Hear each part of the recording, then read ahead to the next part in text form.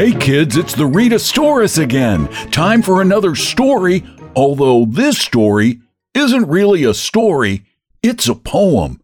And it's a lot of fun because every single word in the poem has just one syllable.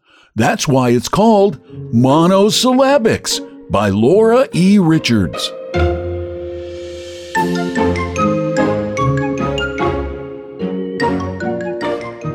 The black cat sat on the fat man's hat.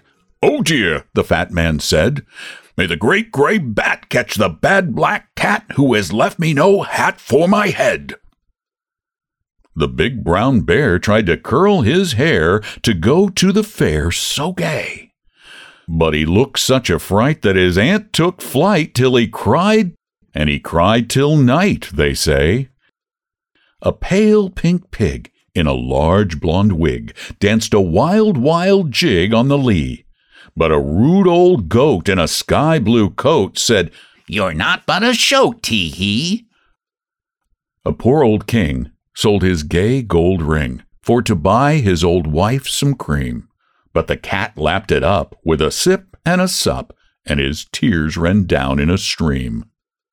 A large red cow tried to make a bow, but did not know how, they say. For her legs got mixed, and her horns got fixed, and her tail would get in her way. A boy named Sam had a fat pet ram, and gave him some jam for his tea. But the fat pet ram tried to butt poor Sam, till he had to turn and flee. A girl named Jane had a sad, bad pain in the place where she wore her belt. She moped and she mowed and she screamed aloud, just to show the crowd how she felt. A sad thin ape bought some wide white tape to trim a new cape for his niece. But a bold buff calf with a loud rude laugh bit off one whole half for his geese.